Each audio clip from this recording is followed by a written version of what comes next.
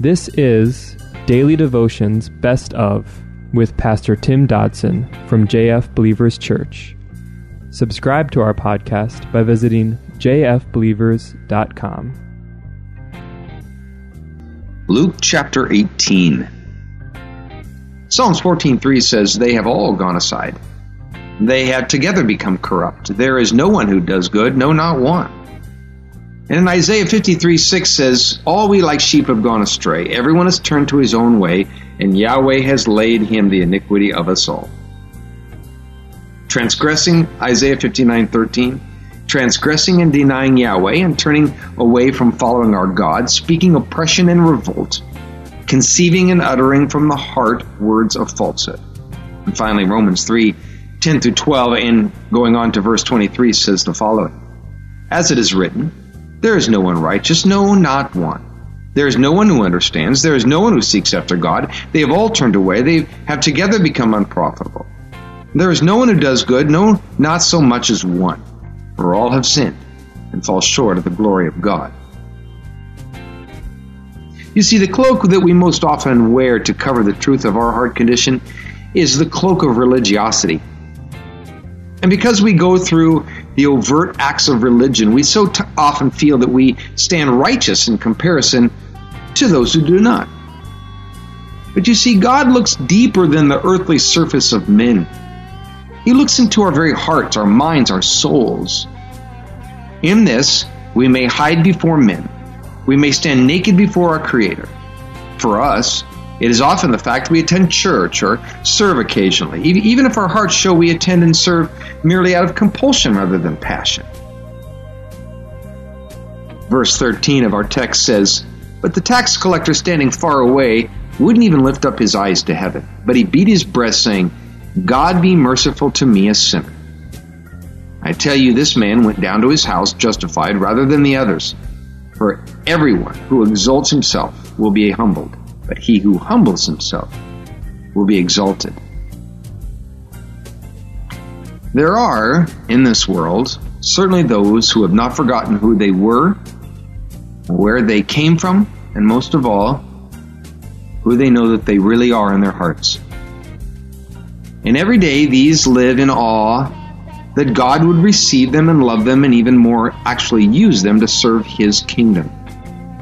These are those that can never get enough of God's kingdom. The passion to serve the Lord and His church is evident in their lives, and their faces speak it as they seek out every chance to place God first in their lives. These folks do so in recognition of the fact that He loved them enough to die in their place. But they do it also for the fact, one more close to home, and that is that despite their past, He desires our participation in His kingdom. And that's an incredible aspect. Because of this, these people, well, they'll never forget. These folks, like this tax collector, they remain forever humbled before their Savior. Verse 15 says, "They were also bringing their babies to Him that He might touch them. But when the disciples saw it, they rebuked them. And Jesus summoned them, saying, 'Allow the little children to come to me, and don't hinder them, for God's kingdom belongs to such as these.'" Now apparently, the disciples were simply too busy to hear what He had just said. This is a very real danger for all of those that are in leadership, because we are too often the ones that are simply too busy doing our job, if you will, to hear that still small voice. That voice trying to speak to us. Now this story tends to conjure up a scenario where the apostles are kind of over to one side here, wearing dark glasses and talking into their wrists in some official fashion. They simply had forgot who they were. It's amazing how we learn so little from Scripture.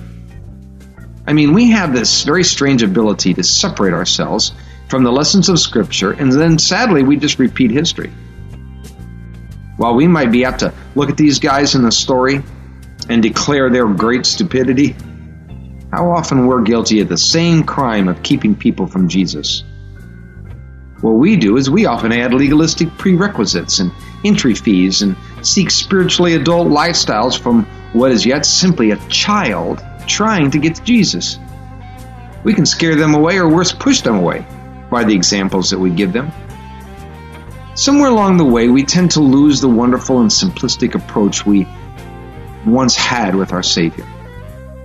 Things get messy and complicated, and then we get all prideful in our new adult, quote-unquote, spirituality. After all, we've got it all together now, right? We're guides to the blind. Romans 2:19, speaking of this, says, "And are confident that you yourselves are a guide of the blind, a light to those who are in darkness, a corrector of the foolish, a teacher of babies, having in the law the form of knowledge and of truth. You therefore who teach another, do you teach yourself? You who preach that a man shouldn't steal, do you steal? You who say a man shouldn't commit adultery, do you commit adultery? You who abhor idols, do you rob temples? You who glory in the law, do you dishonor God by disobeying the law?"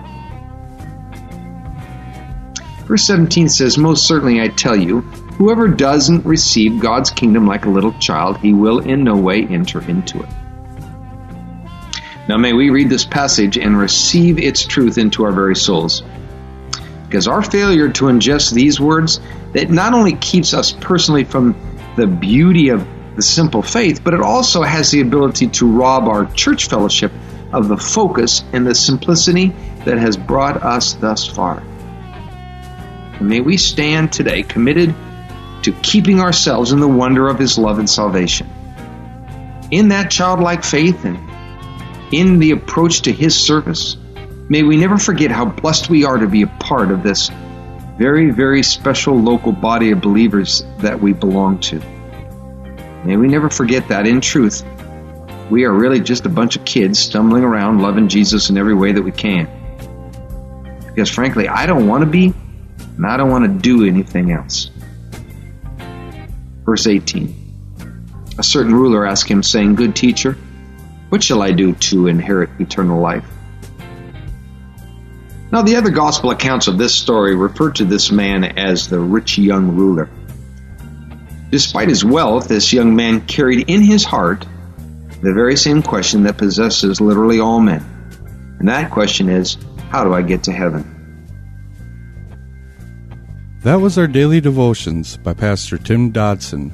For more information about Tim Dodson and Believers Church, visit jfbelievers.com.